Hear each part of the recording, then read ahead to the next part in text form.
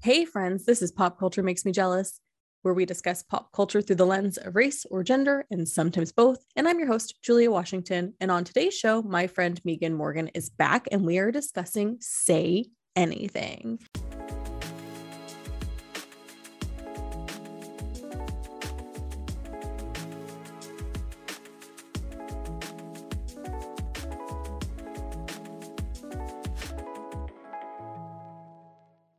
When you join our Patreon community, you get access to all episodes, bonus content, invitations to our monthly happy hour, and a weekly drop-in hangout session that feels more like hanging out at a coffee shop.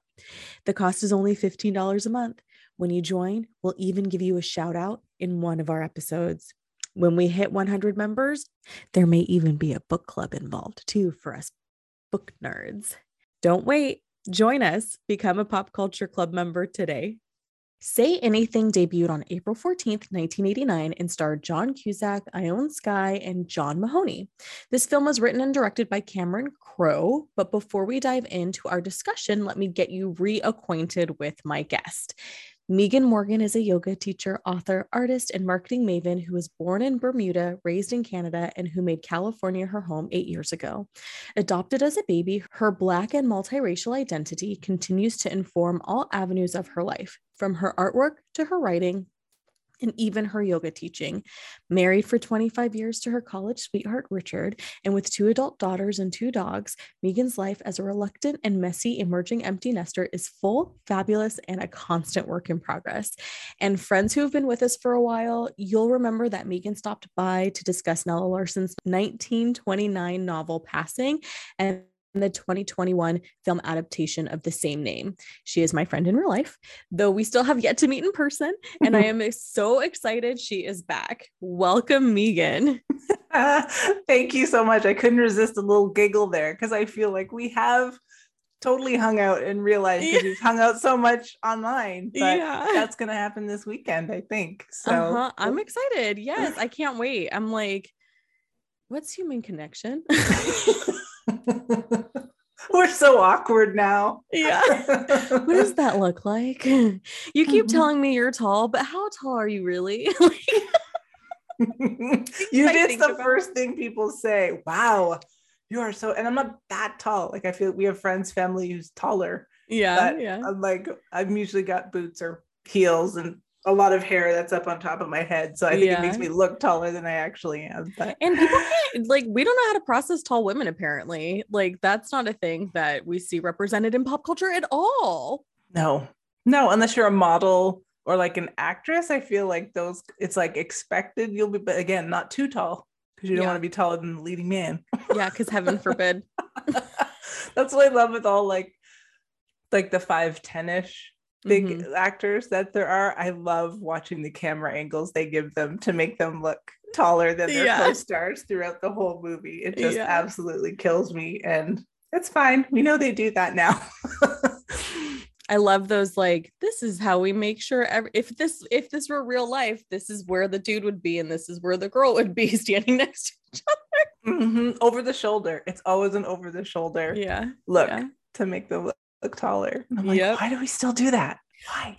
I don't know. We don't do that in theater. Like, it doesn't, like, I've had co-stars, if you will, who were like, because I'm 5'5", so like it's not hard to be taller than me. And even if I have to, I don't know. Anyway, let's move on.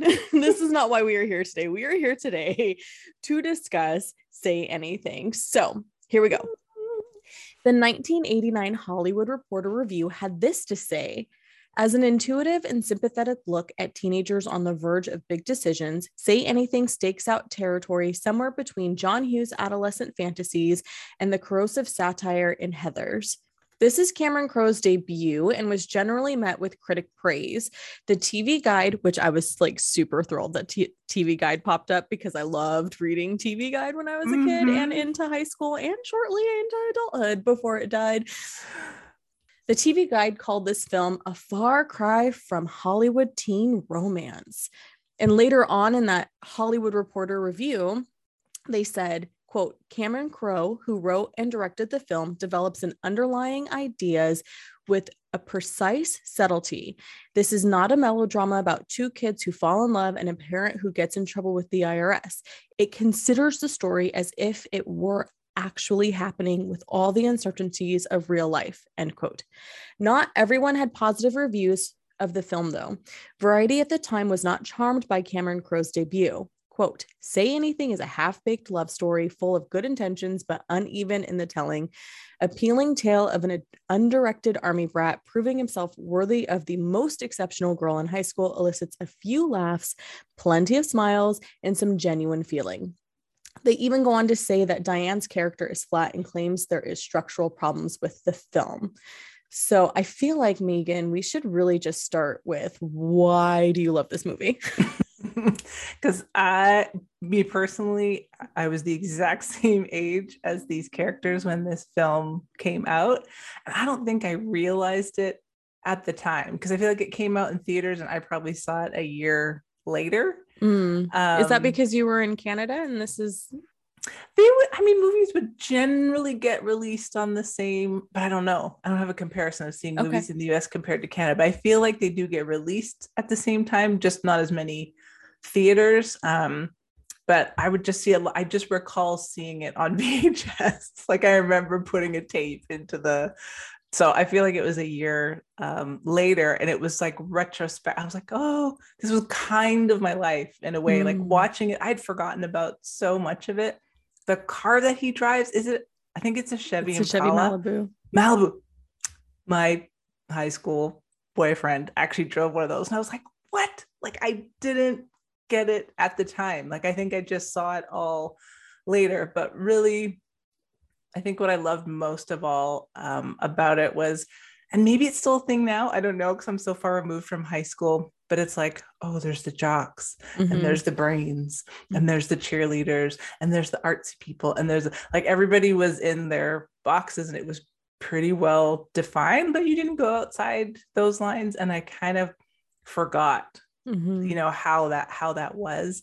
And I love that story of those boundaries and lines start to blur together, and that Diane and Lloyd get together and she kind of gives him a shot, and she never really, I don't know if she fully explains why she does that, but there's something she just trusts about it. And I feel like that's the nature of love. Like that's the nature of trust, when we're just like, I don't know what it is about this person or this situation, but I want to explore more about those and people who take that leap. That's kind of sometimes where all that magic happens, because we're always told, long-term divorce rates, and that's actually the whole other thing. In rewatching this before I get too off topic, I'm like, I actually really want to know why Diane's parents divorced, because they don't get into that. I feel like they never reveal that, and divorce was so common in the 80s that there was no need to do it, because it was just like, well, this is happening everywhere, so we don't have to get into it anymore. But a lot of people will say a marriage is doomed to fail if you don't have all this stuff in common. So like if you're both jocks or you're both brains, this is the recipe. You came from the same church, the same community, the same neighborhood. Those are all the things in your favor.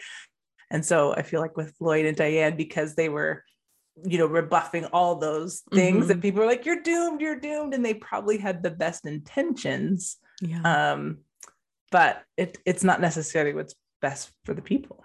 I think people didn't give Lloyd enough credit because he is an army brat, because he's constantly having to grow and change and adapt, that maybe he could adapt. Yeah. And her too. Like when you think about how much she had to adapt through her parents divorcing, and also his situation, like he's living with his sister whose husband left her, and he's like kind of co-parenting his nephew, like they really were coming from totally fragmented families, so they actually had that in common. That could have been explored more in the movie, like if Diane had met his nephew or they'd spent time together. I feel like that could have been another connection point. It's interesting about you bringing up how they never explain why the parents were divorced. It didn't occur to me to think about it until like after the fact, when I was sort of debriefing in my brain about it, like because there's that scene with her mom where she's like, when At the dad's restaurant, getting picked up from the IRS, and she's like, Mom, please just be, kind about daddy, blah, blah, blah, blah, blah. And she's like, basically the mom was like, I'm not surprised your dad's getting busted by the IRS. That was the tone I took. So that's kind of the extent of what you get about the, issues between the two of them, because Diane's telling Lloyd about it, but from her perspective as a child, not the being in the relationship with her parents. And it is interesting that she chose her dad over her mom. That I don't know if that happens a lot. I feel like a lot of the kids I knew whose parents were divorcing, they wanted to stay with mom. More. I feel like that's not knowing a ton about family court. I feel like they do usually prioritize moms, and the things that I've heard about that. So yeah, it stood out to me at the time, and it still stands out to me now as something that's that's another thing that's a little off the beaten track of what you expect. Yeah. And now it just made me think about Ferris Bueller's Day Off. And I know we're not talking about this movie, but I feel like it was made around the similar same time. Yeah. Ferris Bueller, I think, is 86. Oh yeah. Okay. So a few years later, right? Because this was 1989. Yeah. And there's something about, like, with that, it was more like, I felt like those were totally unparented kids. And this, they didn't say anything. Oh, and also that that's so sorry, so close to the beginning of the movie where her dad says, you can say anything to me. That's right. I was like, wait, no, I thought that was totally between her and Lloyd, but it was actually between her and her father. Yeah. And I'm like, oh, yeah, because they were super, super close. And I feel like that's also something I sure didn't see. Like, I had one friend growing up in the 80s who I'd say had maybe that kind of relationship with her dad, but also like her mom was around too. And so I feel like just to see a father and daughter that were that close, I had never seen anything like that on screen before. And so I liked it because of what it showed was possible. Right. And we'll get into that in a little bit. Oh. High school love and the innocence of it all can feel so wholesome, even when you layer the complexity of their lives in, because their life experience is still a vacuum. Roger Ebert's review had this to say, quote, "The romance between Diane and Lloyd is intelligent and filled with that special curiosity that happens when two young people find each other not only attractive, but interesting, when they sense they might actually be able to learn something useful from the other person," end quote. This particular theme isn't new. Two people being from different worlds, parental concerns about being worthy, compatible, longevity, etc. These always come into play. So I want to talk a little bit about this because all too often, quote, "parents just don't understand" comes into play with high school stories. But in this one, it feels a little different to me. So do you think the story theme would work if the two main characters were from the same world? Almost not at all. I kind of think it's because their worlds were so different, and that was constantly the tension. I was listening to another podcast. I'm going to tie this in, I swear. I was listening to another podcast, and somebody asked someone what their favorite show was, and they were like, Frasier. Oh, I love Frasier. I love Frasier too. And I was like, they asked the person, why do you love it? And they're like, because it's that tension. Like, there's that Daphne and Niles. Like, there's always just like, there's about this next thing to happen. And that it's friction. And it's like, it's funnier because of that existing friction. So you can sort of anticipate where it's going to go, but it's like, it's endlessly entertaining because it's still really funny how it plays out. And I think that's what happens when that there's a tension going on there. And also because I feel like Diane's character was expected to be so worldly and experienced and smart. Like, here she is, like, has this really progressive relationship with her dad, and she's got these scholarships, and she's the valedictorian, and she's the president of this and that club. So of course she's going to go far, right? There's this assumption that she has everything. Whereas with Lloyd, but every time you looked at him, he was just so genuine and heartfelt. And he's so good with little kids, and he wants to make it his mission to just like love Diane. I just don't think there's a person who could see him expressing that who's like, that's a really earnest life. Like, I think it's okay that he just wants to love Diane. So if he had been like the equal brain or whatever, or even just social class, right? Like even just social class. Yeah, that tension wouldn't be there. And I think the tension helps to like amplify their relationship, and like the stakes are higher. Mm-hmm. So it's more exciting as a story to see if they pass or fail, or fly or fall based on that tension. Because I was thinking about too, like his parents didn't have to live in Germany. Like they could have just all been living in that apartment, right? Like he could still be lost even if his parents were living in the community with him, like living in the Seattle close proximity, what have you, because they never explain. Oh, PS, friends at home, Joan Cusack is also in this movie, his delightful sister, and that always makes me happy because I feel like she's always in one of his movies, and that makes me so happy. Yes, I love that they're siblings in so many movies together. I would love to be fireside with them one time, right? In a chat, right? But even in her situation, like she's got this child, in like his father isn't in the picture, so clearly, like even if Lloyd's parents weren't out of the country, they're still at a different level than like, because John Mahoney's, I assumed he was the business owner, like he owned the old folks home. Mm-hmm. Like I didn't think it was a part of like a bigger conglomerate. I thought he started I got the impression that he started the company, and that's it. So there's a difference between, being a business owner. Not that there's anything wrong with people joining the army and being in the armed services, like that's whatever. But in where I live, there's definitely, joining the military is definitely a way out of poverty for a lot of people in my community, because there's not a whole lot of opportunity here. And I'd be curious, like a little bit more about like where they originated from, Lloyd and his family, because Seattle has a lot of opportunity. And I don't know if it did.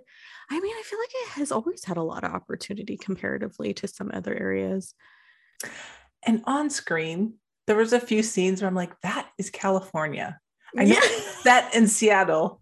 And I meant to like dig into it a bit more. I almost want to now, because there's a couple of scenes when he's packing to leave to go to the airport later. I don't want to spoil anything, but I don't know how much we talk about. I mean, this movie is over 30 years old. Because it's okay. It's not our fault if they haven't seen it yet.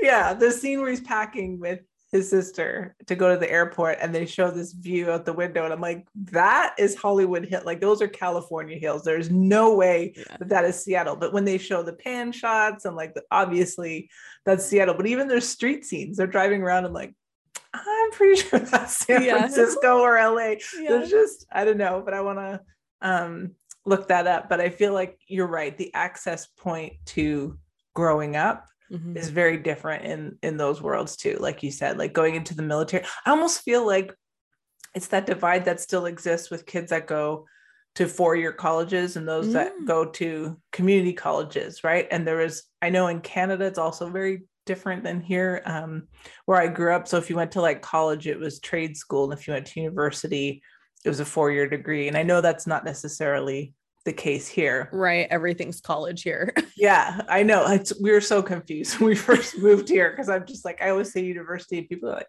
it's college. No, it's university. We have it wrong. We, as in us Americans, we should be calling it university. Yeah.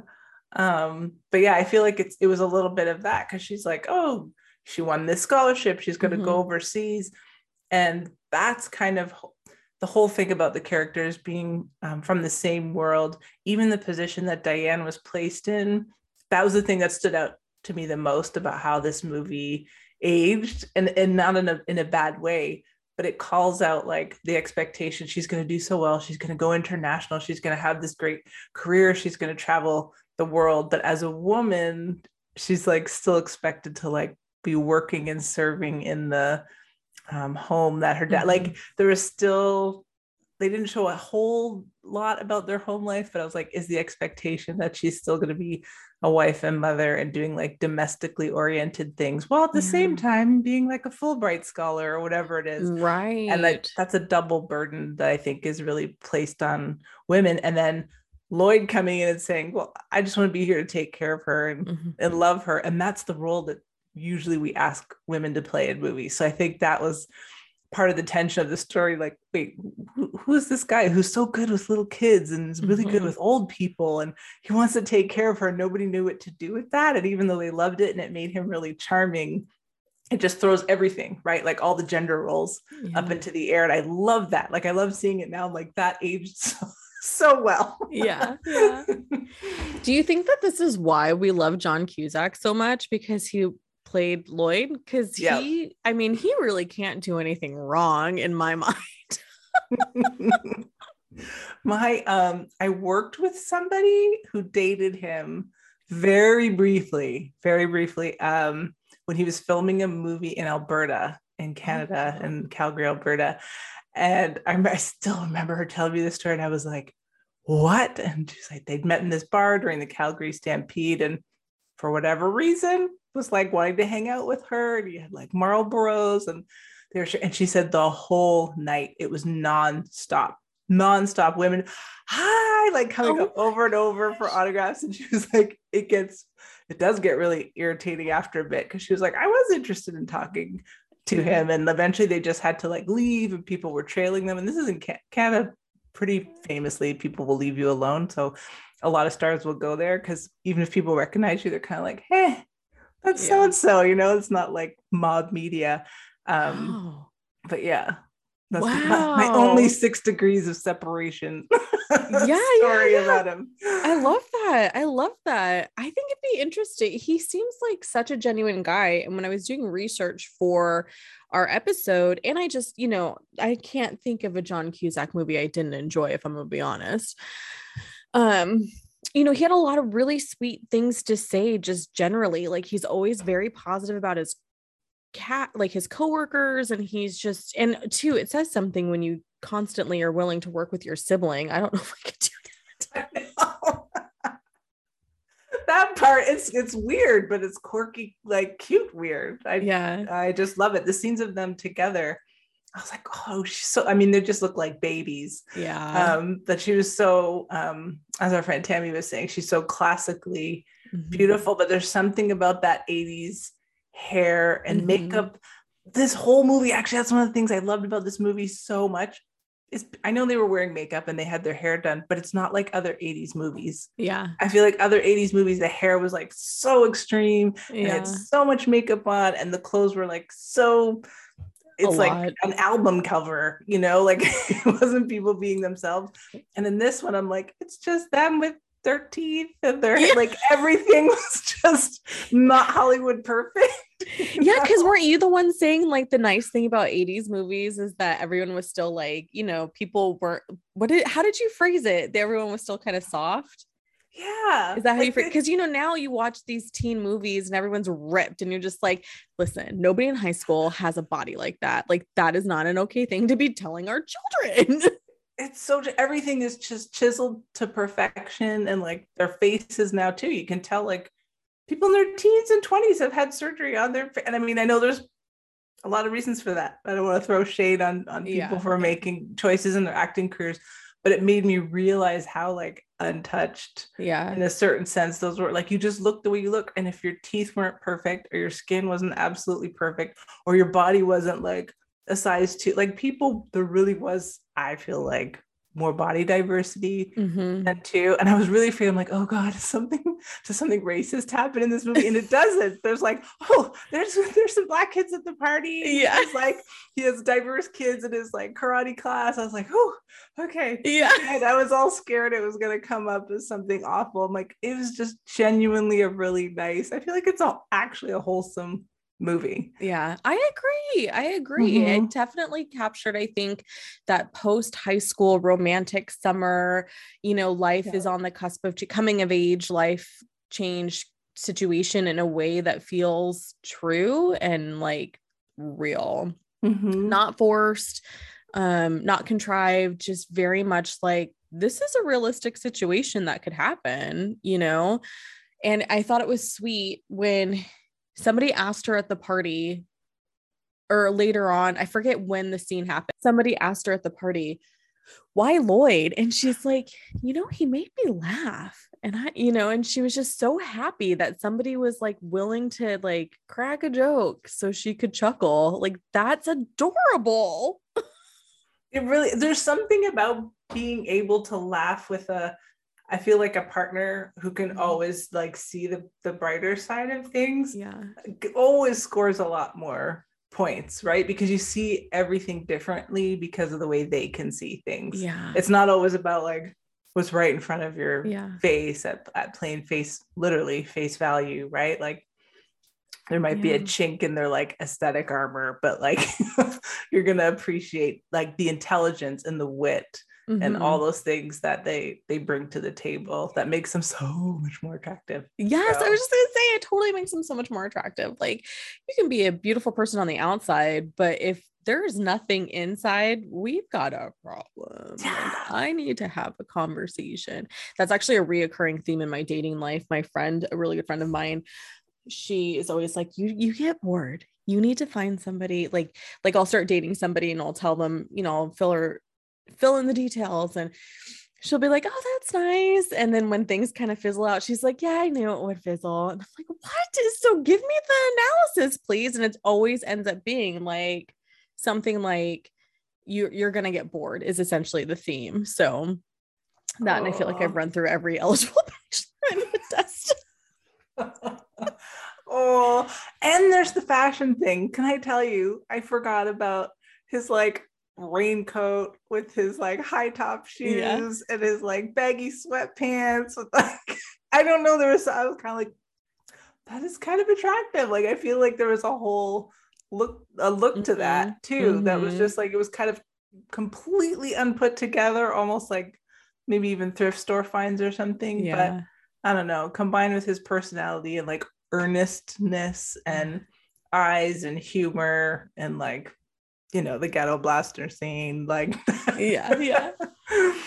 he's just adorable. You know what I thought about when I was watching this? Because like, okay, 1989, that little boy looks like he'd be between the ages of like 3 and 5. Like, I could have totally played her daughter.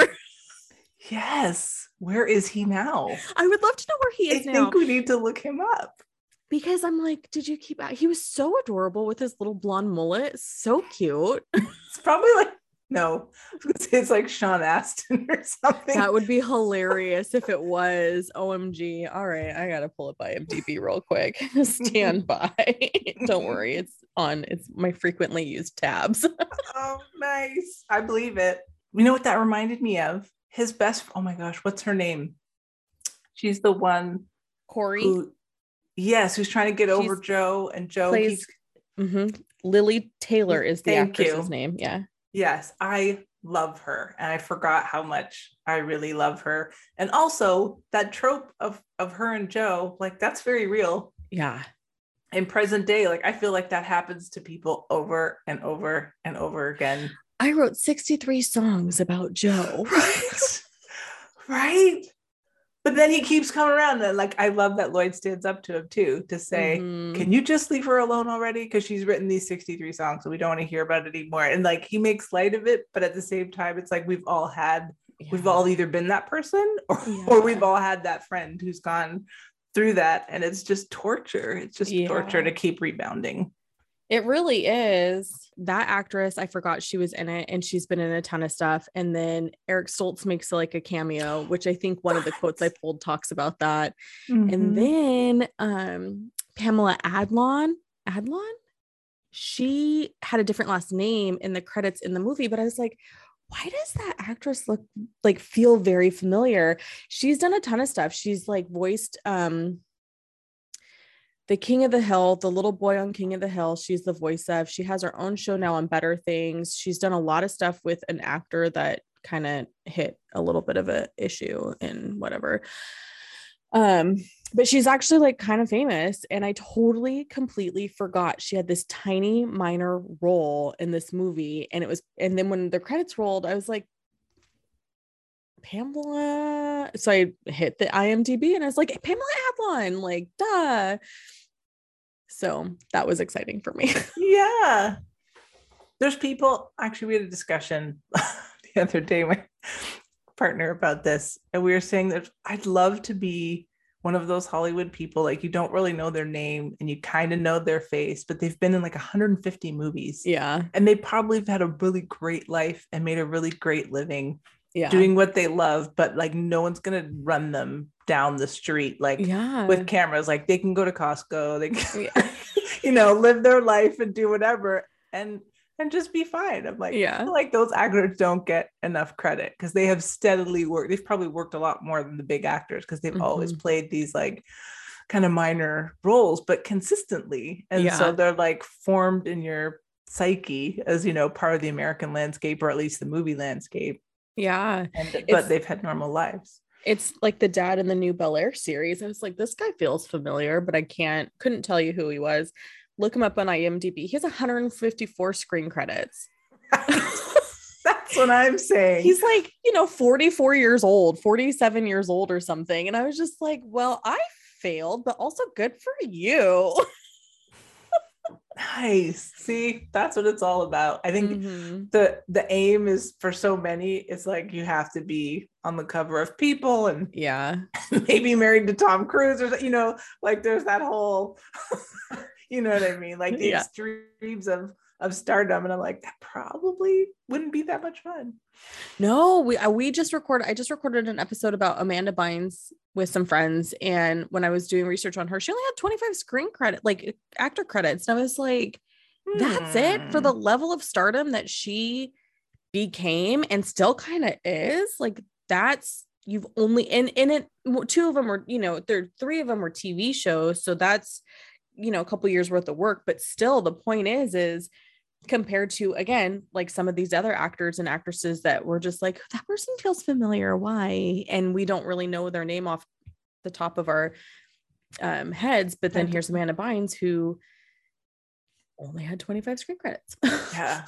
Or like Gabrielle Union. We talked about her recently on an episode. She's like, can't even go to the drugstore to get like feminine products or whatever personal needs she may have, because it becomes like a front page story somewhere, or it means she's pregnant, or it means her marriage is split. Like it all means something. You can't just do the activities of normal everyday life. And I was like, that's why those gossip things are really dangerous too, because it creates a whole level of, you know, what does this mean? It's like, it means that I needed pads. Right. Hues by Jules offers custom artwork and original prints, specializing in watercolor, focusing on the human form and different shades of skin. If you're looking for that perfect gift for a birthday or have a special memory you'd like to commemorate, visit Hues by Jules on Instagram. That's Hues, Hues by Jules, Jules. When looking for retrospectives at the 30-year mark for Say Anything, there really wasn't a lot, which actually surprised me. The Hollywood Reporter threw their hat in, of course, because that's what they do. One thing I thought was beautiful in their interviewing of the cast was John Cusack's observation about Diane and her father. He said in the article, quote, "One of the very underrated parts of the film is just how great the story works as a father and daughter story," Cusack said. "Besides the love story with the two characters, I think the acting with John Mahoney and Ione is incredible and kind of underrated in a weird way. If you can have something that's underrated in a movie that's so beloved," he said. And this was in April of 2019. So this is almost exactly 30 years later. So I want to like dive in a little bit more. We touched on it a little bit earlier, but I want to dive in a little bit more about the relationship between Diane and her father, because I mean, she full on tells them that they sleep together. And I thought, oh my God, would I ever? No, I still deny to this day that I've ever had sex in front of my parents. I forgot about that scene and full on screech cackled like in the room. And Richard came running out. He's like, what? I was like, I totally forgot about this scene. She's like, but I attacked him anyway. And like the look on his face, like everything. And I the same thing. I'm like, I don't know that I've ever had that honest of a conversation with any parental type. I mean, to make matters worse, I mean, I was raised by my biological grandparents. So guaranteed that kind of conversation was not going to reach that level of honesty ever. Yeah. And but at the same time, I kind of think it's cool. I'm like, I love that she could say anything. Like going back to that first time he says it in the movie, you can tell me anything. And I'm like, yeah, I bet you're regretting that now. Yeah. The other thing that kind of stood out to me was how, so earlier in the movie, he's walking around, Lloyd's at the house having dinner with dad and associates and Diane. And then they're talking about the jukebox and all the other things in the house. And he's like, oh yeah, the jukebox, blah, blah. And then somehow it gets brought up that he what he paid for the jukebox was like $9,000 or something like that. And then later when she's in the IRS office and he's like it's so casual and just kind of like out there, real how quick they throw like anything that's like less than 9,000, like or roughly $9,000. And I was like, the jukebox. And then, but she was smart. She's a smart girl. And she was like, no, you're not going to trick me into saying something about my dad. And that loyalty she had throughout pretty much the bulk of the movie until the very end. Yeah, it was clear that the strength of their relationship was wanting to see her just keep standing up for her dad. And I think her knowing deep down that he wanted a really good life for her and wanted what was best for her. And even though ultimately what he did was wrong, that she kind of held on as long as she possibly could to the idea that he didn't do what everyone else was telling her that he did. So that specialness of the relationship, I think, helped contribute towards that. Like just believing in somebody that much is pretty special.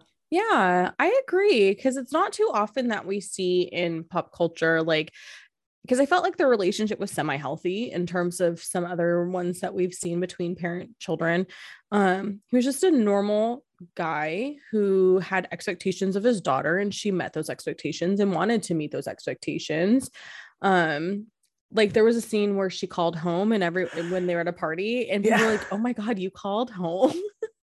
Make sure you're crying when you go home. Yeah. But that actually, I'm glad you brought that up because he just had this, as long as you call me and tell me you're okay and check in, do what you want. She'd leave and be like, I'll see you in the morning. Yeah. With the expectation she was going to be gone all night. I don't think that's the norm in most teen parent households, because they're just like, you need to be back by 11 o'clock or whatever the curfew is. You certainly can't stay out all night. So the level of trust, that they kind of had, and again, exemplified by her coming out to her father when she's eventually intimate with Lloyd, too, was I feel like that's uncommon. Yeah, I still had a curfew even after I graduated high school. So it's must be nice, Diane. Must be nice. No, there was some, now that I think back to it, I'm trying to think back to high school. There was kind of a bit of, and I went to 2 different high schools and lived in 3 different residential situations while I was in high school, and they were all very, very different.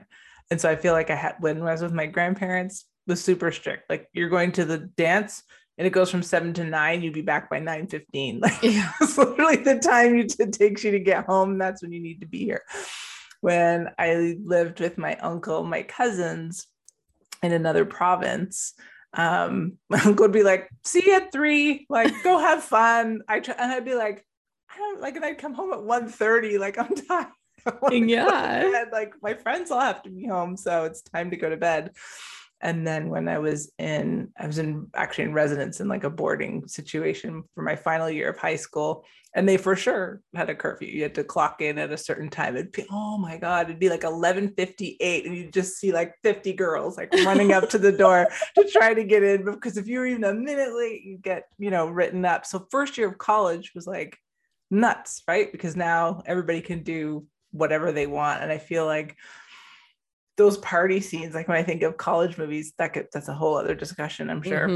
You can have, and that's a big part of that, because people are so kids are so repressed at home, and there's so much they're not allowed to do because of their parents' fear of what they'll get up to, But all that stuff just happens in college anyway, because they just Yeah. go nuts in their Yeah. first year. It's like the write-off year.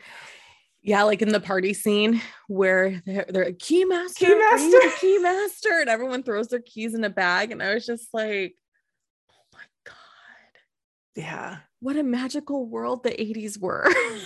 To have, I didn't remember that scene at all. I totally didn't remember that scene at all. And I loved how he checked on her. Yeah. Like she was like, see, he's just making sure I'm okay. Like he's not And crowding not like, her. yeah. Not creepy stalker, like who are you talking to? Yeah. Stage 5 clinger situation. I've had one of those where you're just like, okay. You're cute, but not cute enough to be this clingy, bro. Like, come on. Yeah, they were sweet. Oh, they were so sweet. I know. I just want to This watch that again. Yeah. This doesn't help my unrealistic fantasies that my life could be just the most perfect, idyllic rom-com or romantic movie that isn't overtly grotesque in any way, shape, or form. Like, just keep reaffirming those ideals. Say anything. Go ahead. Right. Oh, it's okay. The other thing that I thought was interesting, and I mentioned this a little bit ago too, was how Diane's mom basically wasn't surprised about her dad being involved with the IRS, like the IRS coming for her dad. So again, it makes you wonder, like, what kind of person he is with his daughter, and is he being genuine? Because like other people are just, well, and ex-wives are a hard one to, convince that anyone's positive to, I guess, because that portrayal of like the exes hating each other is such a strong trope that it's hard to break away from that, I think, even in reality. No, I totally agree. We are supported by Maya, My Yoga Audio. Looking for a great read and a great listen? Then you want to read the short but powerful life and death memoir by Megan Morgan called The End of Me. It's about Megan's 3 brushes with death. And believe me when I say that it is meant to be a movie one day, friends. Also, check out Megan's interviews with wellness professionals and creatives, as well as yoga and meditation classes on her podcast, Maya, My Yoga Audio. You can find the book and the podcast on her website, myyogaaudio.com. Tune in to My Yoga Audio wherever you listen to this podcast and buy the book directly from Megan. The End of Me is also available on Amazon, Barnes & Noble, and other major online book retailers. It can be really hard to not watch movies from a different decade with a current era lens, but at the same time, those of us old enough to have lived through the status quo of Hollywood filmmaking can have a complicated relationship with movies of the past. The boombox scene in the film is referenced often in rom-coms or other points of pop culture, and John Cusack's image holding the now relic of an item above his head with the look of earnest and love is ingrained in pop culture infamy. But with all the re-examinations going on, we must include Say Anything. So, and you already kind of touched on this, you already mentioned it earlier, but did this movie age well? It did. I feel like it really did. And it goes back to those, like, even just was it today or yesterday, and a popular account that I follow on Instagram talked about like calling the radio station in the 1990s, like the early 90s, to call and request your favorite song. And then 2 hours later it comes on.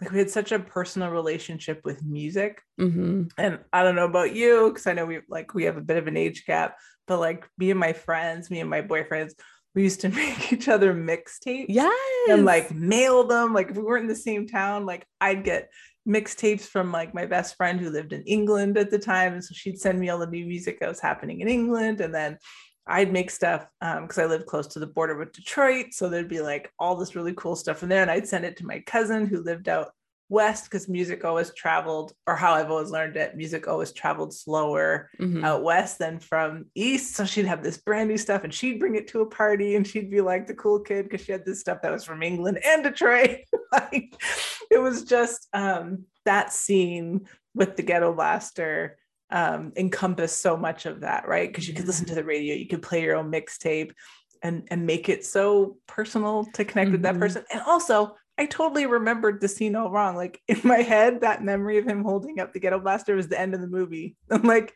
they're together forever, and that was the romantic moment, and blah blah blah. I'm like, that it's not even. It's like the 3/4 mark or something. Yeah. It's his big gesture. Yeah. Which I Yeah. thought was really sweet. Mhm. I agree. I think it ages well. And I think a lot of that is because they are so focused on the core of Diane and Lloyd rather than the surrounding, right? Like, so Mhm. because you're dealing with intrapersonal rather than, right? Intrapersonal, Mhm. rather than the external, it really makes a difference in how a movie can age. And I think that if we were to drop this movie now with current stars, I don't think you'd have to change a thing about the script. Maybe because the other day I was like, well, yeah, like the main characters are white and the dad's white and the mom's white. It's also Seattle, which is still burning white. Yeah. But like you mentioned, there were people at the party who were, there were people of color at the party, and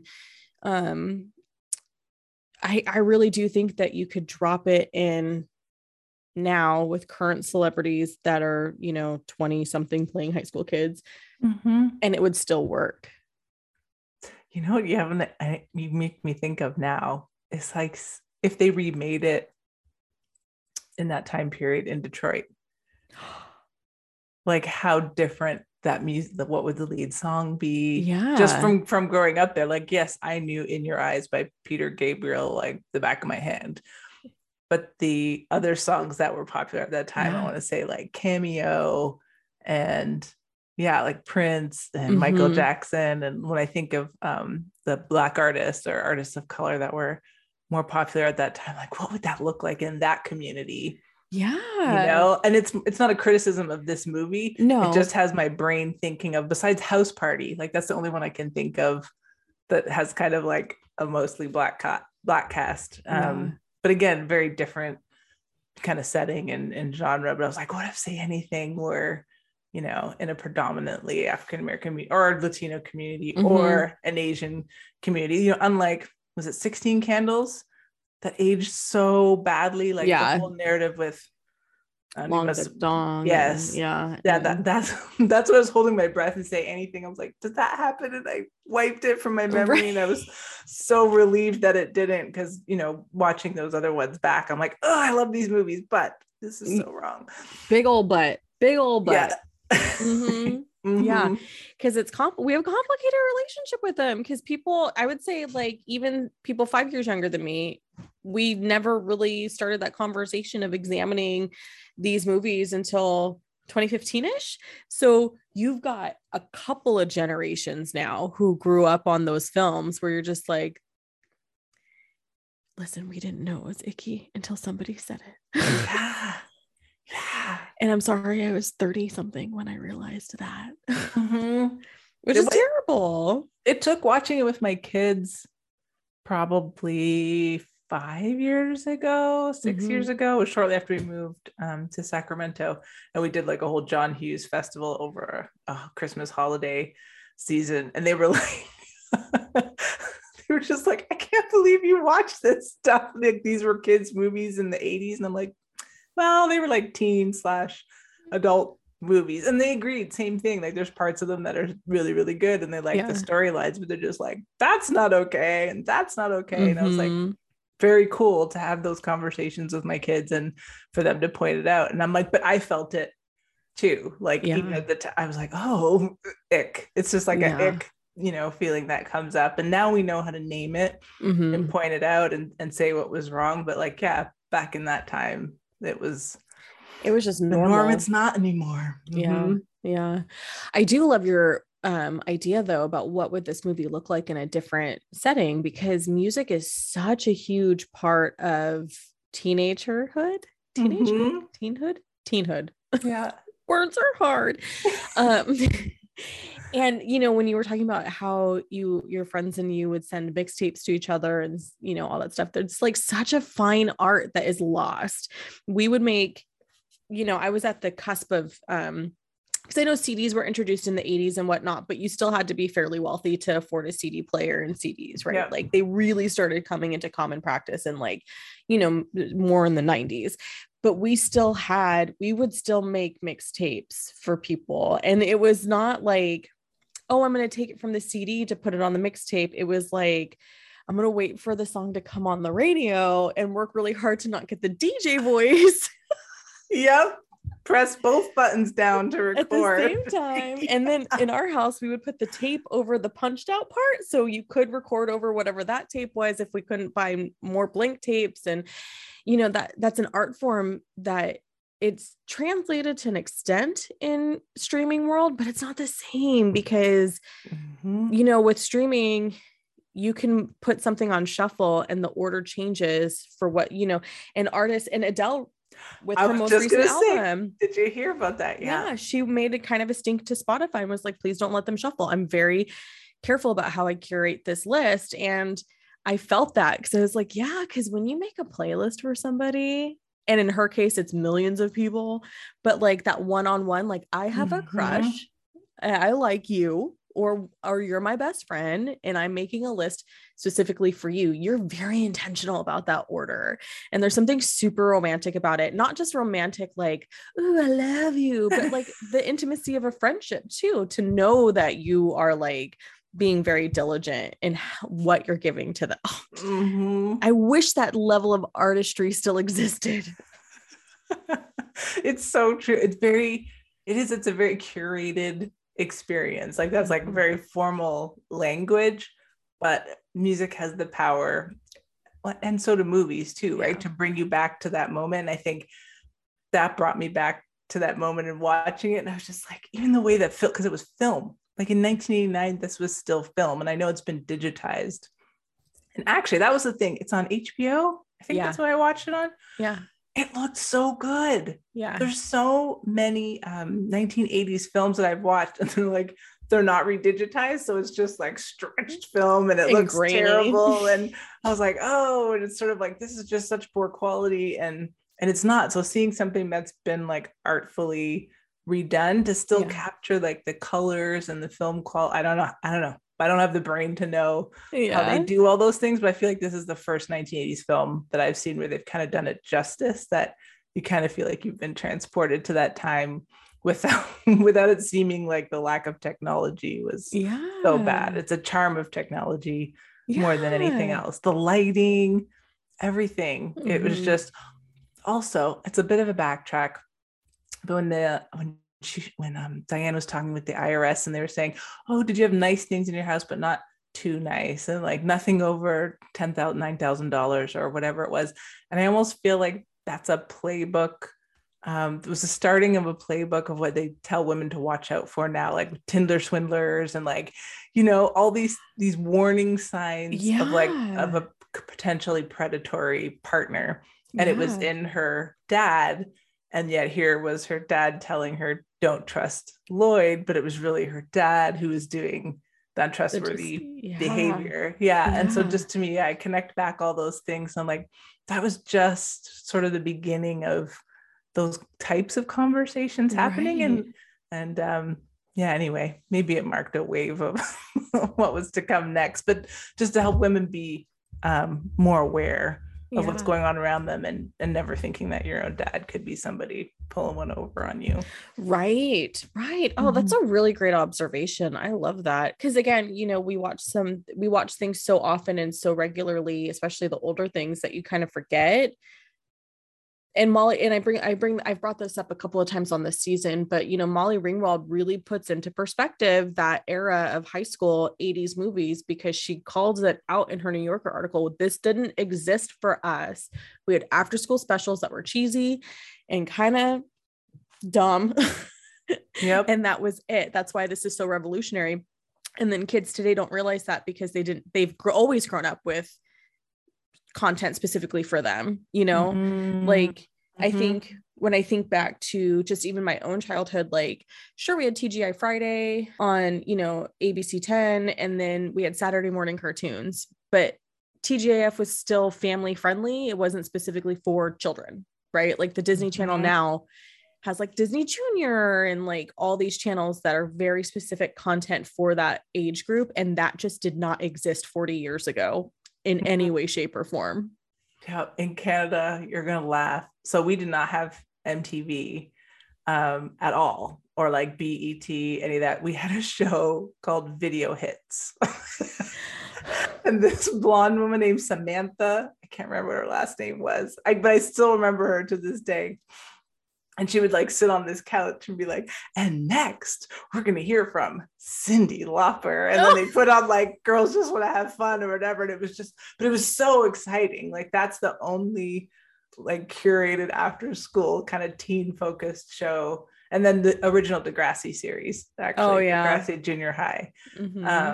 And that one. But other than that, and like you said, Saturday morning cartoons and stuff like that, there wasn't really that curated experience. There was the after school special, but you had to have special cable, which we didn't have. So if I babysat and happened to be at 4:00, then I'd see it. But nope, I didn't see most of those. It's these kids today. They don't know how good they got it. They got everything. They got channels just for them. Though they don't have Total Request Live, so that just makes me sad for them because that shit was awesome. My best friend Abby, they had cable. They lived down the street. It's like, let's go to Abby's house, and we'd put it on, and it was just the greatest. Oh, well, we did. All the people. Just anyway. I wonder if that's. See, I feel like Canada just bought. I don't want to speak out of turn because I don't know enough about it. But Much Music. So we didn't have MTV, but eventually we got Much Music, which was basically modeled after MTV. And then Toronto got Speaker's Corner, which I have heard the reviving, and it was literally like a phone booth looking thing on the corner of, I think it was King and Spadina, which is like this major intersection in Toronto. And you could go and just say whatever, like you could record up to like 10 minutes, and then this radio station and this TV station would just play excerpts of it like late at night. I know. I see a lot of Lloyd Dobler and William Miller from Almost Famous, and I kind of love that. So that to me says that when Cameron Crowe writes about love, he has a very specific type of guy in mind. And so now it makes me wonder, is he like that guy?